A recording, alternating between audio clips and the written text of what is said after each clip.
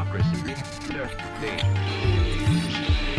Coming from threatening freedom. We fail, and freedom fails.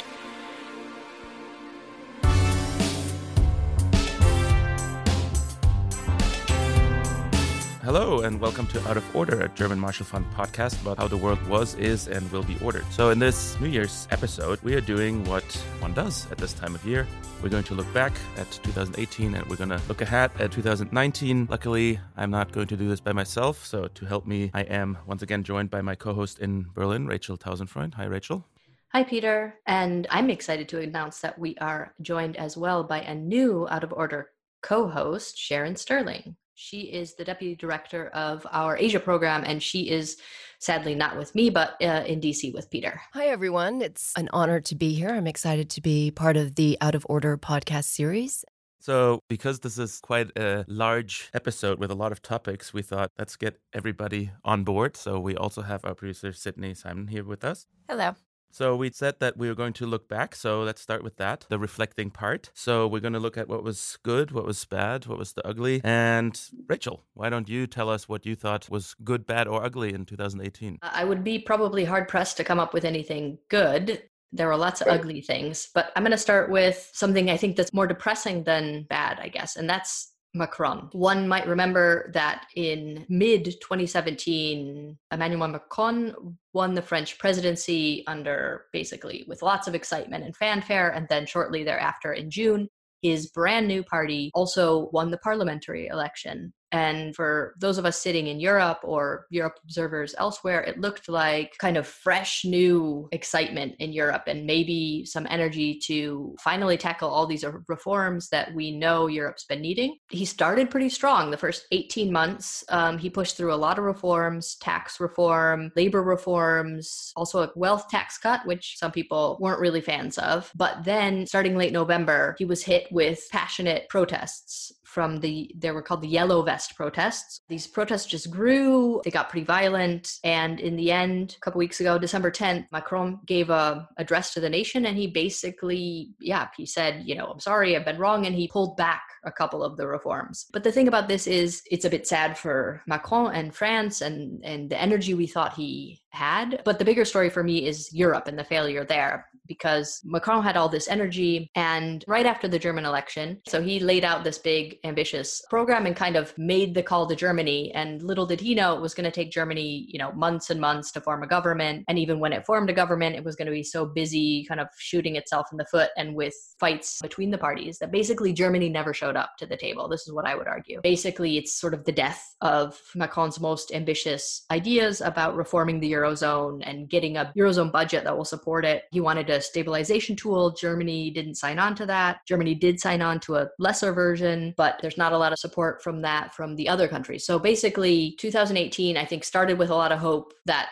Macron was going to, with Germany, make things happen in Europe. And I think we're ending 2018 with no sign that anyone is going to make anything happen in Europe. Yeah, I would sadly agree with that, of course. I think it's a bit of a twofold story. So it's a story about Macron and France, and an example of how these kind of reforms that he is pushing through, they're a bit out of time almost, and they're not very popular with the population. I'm not very surprised that there is a pushback against this kind of reform he's trying at the domestic level, but it's a twofold story in that at the European level, of course, there have long been discussions about a German-French deal of sorts, and because of the electoral calendar, first in France, then in Germany, it never came to pass, and everybody was thinking maybe after the Germany elections. And even earlier this year, or in 2018, I should say, in Germany, when there was this debate about whether there should be a new grand coalition, and the Social Democrats really did not want to go into it. And finally, under pressure, basically to form any kind of government, the party membership agreed. And it was almost like one of the main arguments for why the Social Democrats should enter another grand coalition, knowing full well that this is politically harmful for them,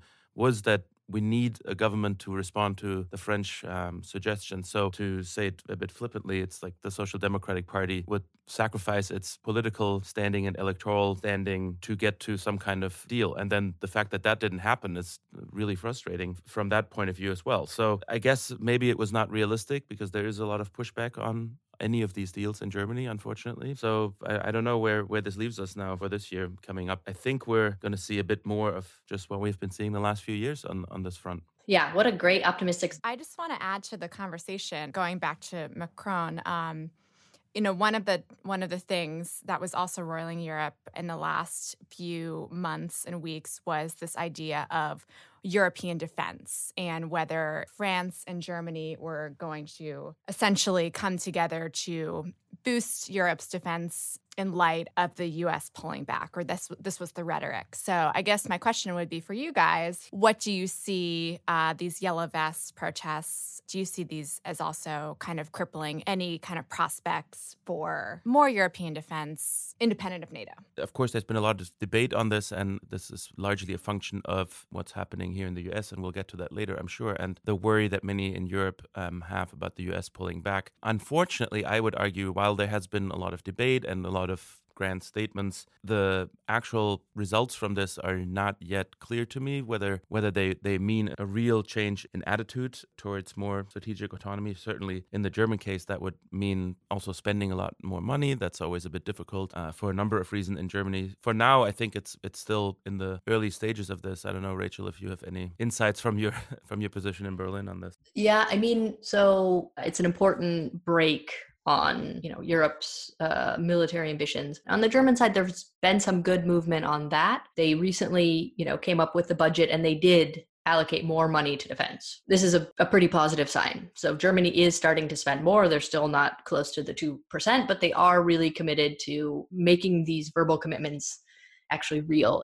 That's important. France is going to have the problem. It had the same problem with the reforms, right? That the money it spends on defense increases its deficit, which is a problem with the Eurozone. And this was also potentially a problem with Macron's reforms, that he had to reform in such a way that he kind of, couldn't give benefits to people before doing some other things that would tighten the budget. So, I think there's more positive signs on that front than there is on the Euro front, but we're still pretty far from strategic autonomy or something like that.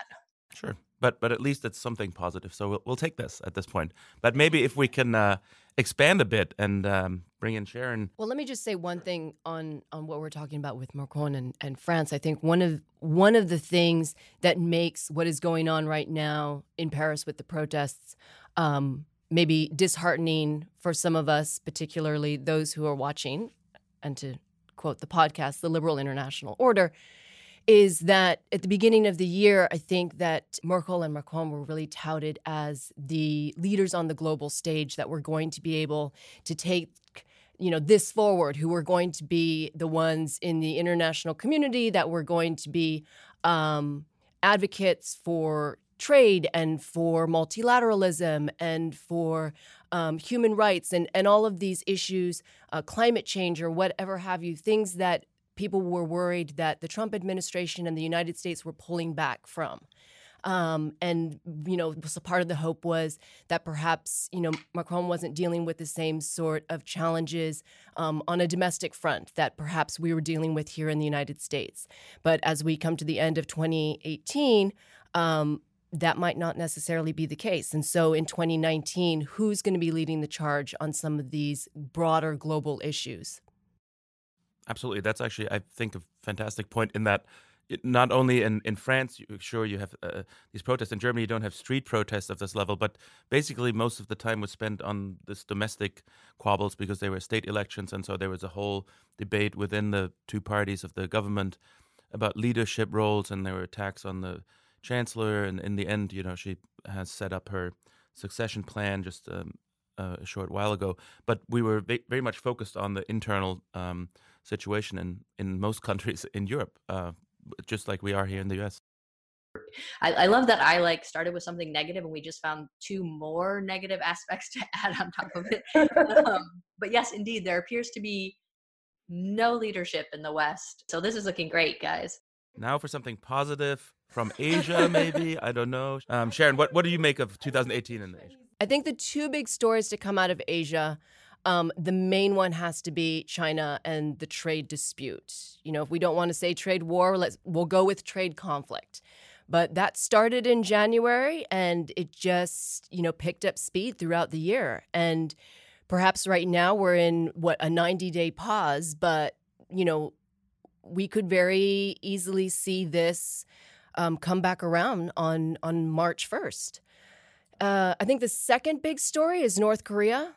we started out 2018 with Kim in North Korea and President Trump here in the United States, essentially in a Twitter spat, in a case where they were Little Rocket Man time. Little Rocket Man. I was going to say, comparing the size of their, nuclear buttons. And we saw the summit take place in June in Singapore. I think that people in the foreign policy community were worried from the get-go that there wasn't going to be much out of it, that this was all a win for North Korea and not much of a win for the United States. If we want to say at least the two were talking, at least perhaps some of the rhetoric had died down.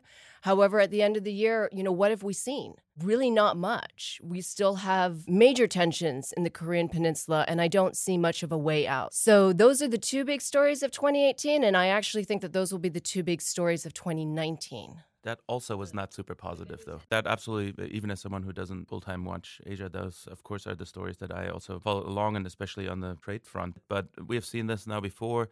It seems very clearly that the U.S. administration has definitely decided to take a broader consensus on taking a tougher stand on the trade question to China. I think there's disagreement here on how and maybe with what rhetoric and how easy all of this is doable. Most people in D.C. at least would like to see a more concerted effort together with America's allies in tackling this, ideally in some sort of strategic and rules-based approach.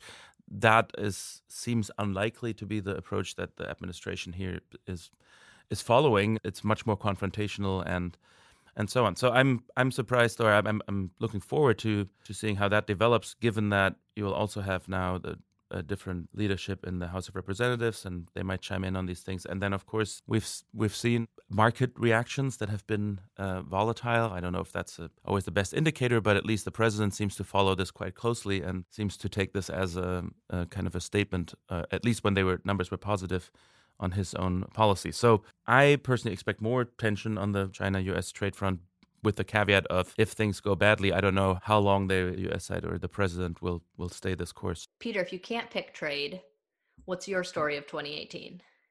Well, I'm going to say clearly what's happening in the U.S. I mean, even without having said anything, I've already mentioned President Trump. It's inescapable that is still the number one story that is shaping the development of the international order, how the U.S. is both in general, but then in particular under this administration changing its approach to the system. I actually focus a lot more on the domestic side of things in the U.S. because there's some underlying developments here. We had the election this year, which was quite a big deal. I think we saw a pretty strong repudiation of the president. I think it's not even gotten the attention it deserves. That has to do a bit with how long it took to become clear how big of a loss this midterm was for the Republican side. I mean, the numbers in the national popular vote are anywhere, I think, over 8.5% or so. The Democrats had a majority that's higher than the Republican wins in 1994 and 2010, which everybody remembers as huge turning points and waves. So the response here in the midterms, and we saw a very high electoral participation, has actually been quite strong.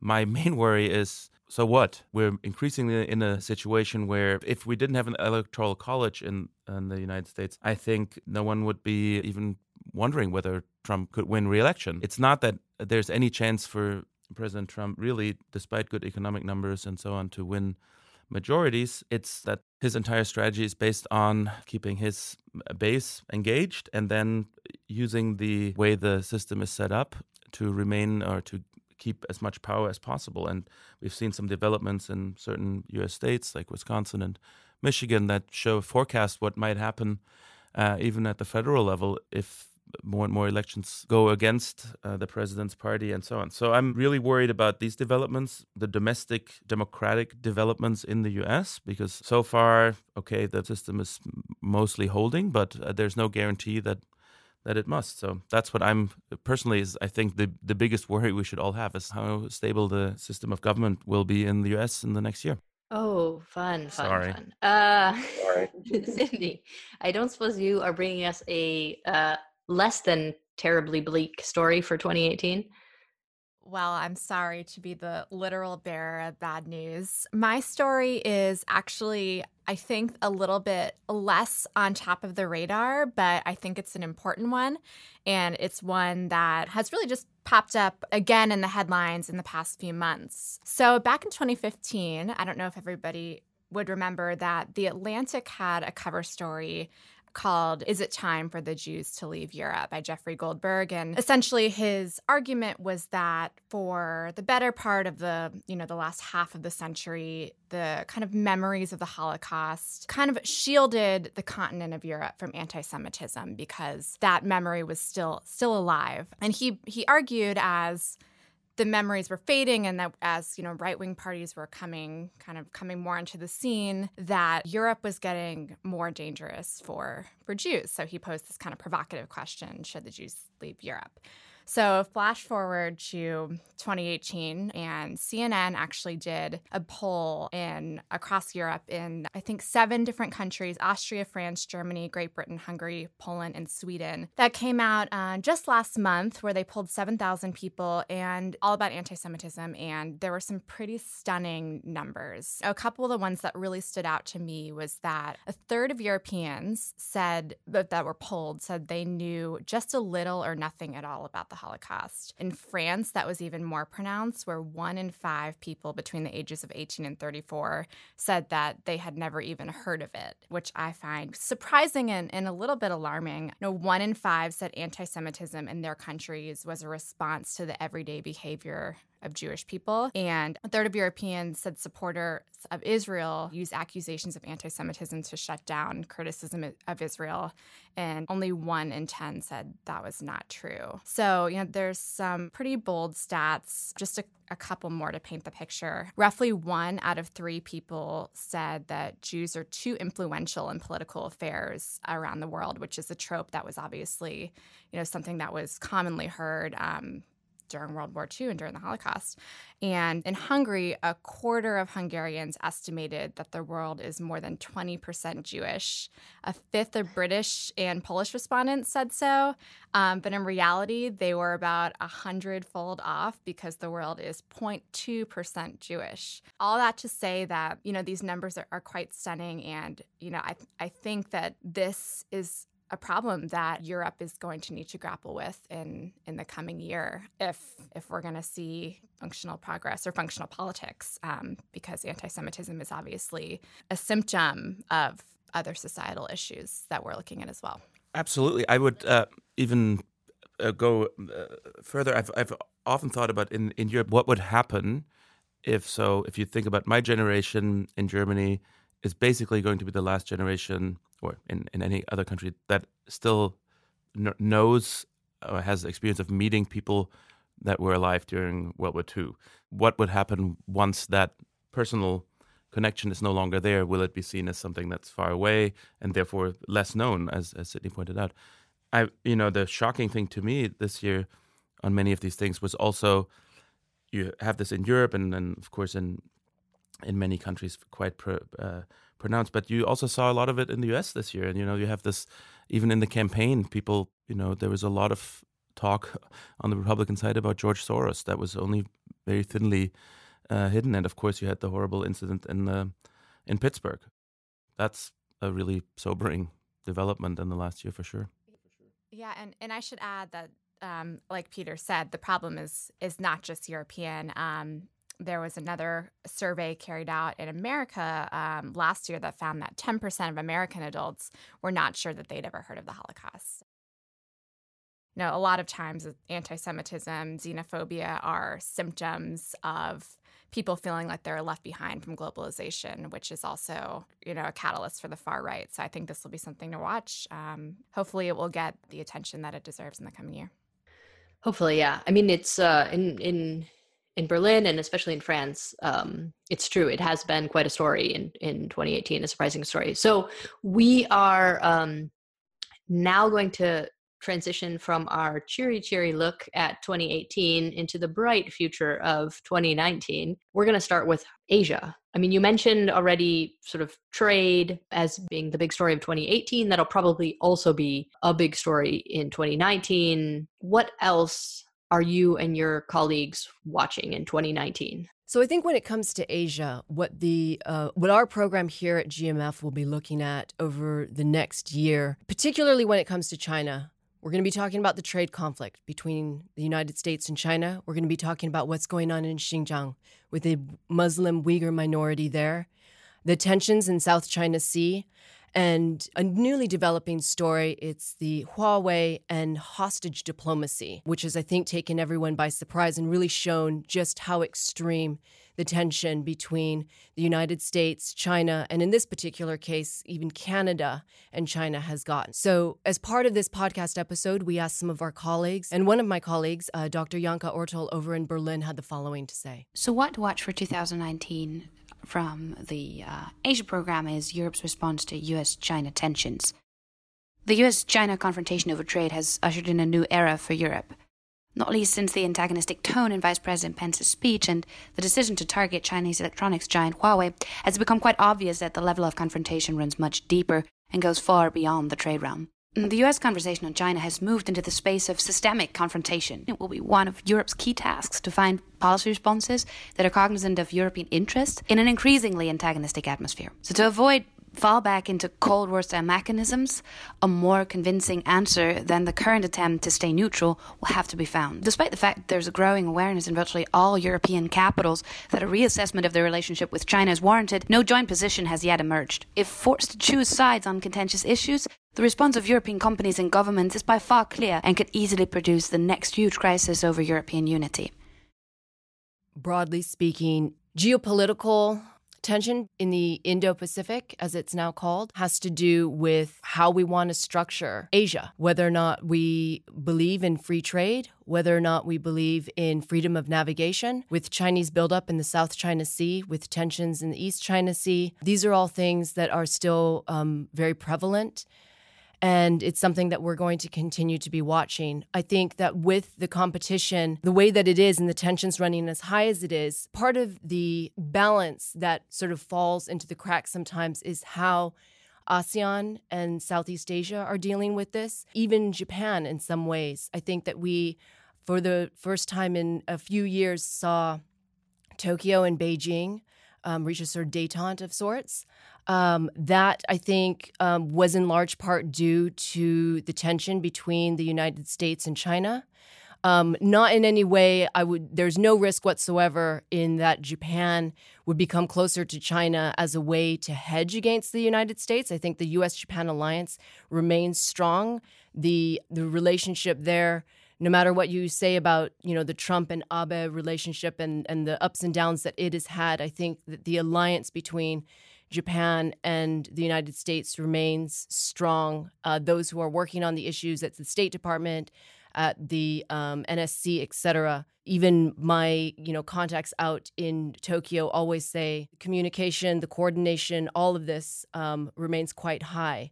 But I do think that as countries in Asia are trying to find a way to balance between the United States and China, they're trying to find a way not to contain China, but not to become overly close to either one as well. I think that we're going to see a lot more on the developments on that front. That's nothing new. It's very similar to what was touted during the Obama administration with the pivot to Asia.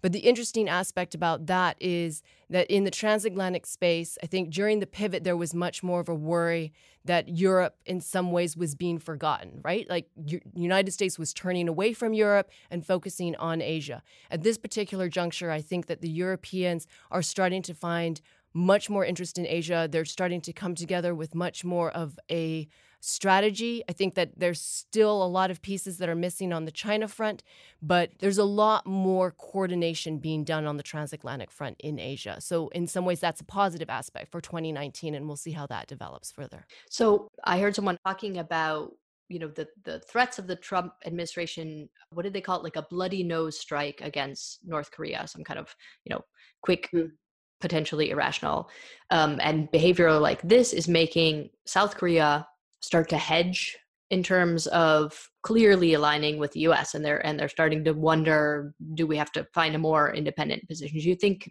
this is something we'll see more in 2019, or was 2018 the height of that? When it comes to North Korea, I think there will be a lot of developments in 2019. I think that you have the president of South Korea, President Moon, who has essentially put all his eggs in one basket in terms of reunification. The challenge is that the South Korean president has banked everything on reunification. The South Korean economy is not doing well, but this is his platform. And so this might be the year that we'll see them get ahead of the United States in terms of policy. And that's a very dangerous place, I think, for the United States to be at in terms of what it wants to accomplish on the Korean Peninsula and what might actually happen. Yeah, I would, as a outsider looking in, I always find it fascinating that how little we understand or focus on the actual domestic politics of other countries involved in the region. So South Korea clearly is the country that has in this relationship, their entire domestic politics, a lot of it probably revolves around this relationship, and yet it doesn't factor in often in the debates here about how the U.S. and North Korea and maybe China engage in this. But yeah, clearly that will keep us busy in 2019.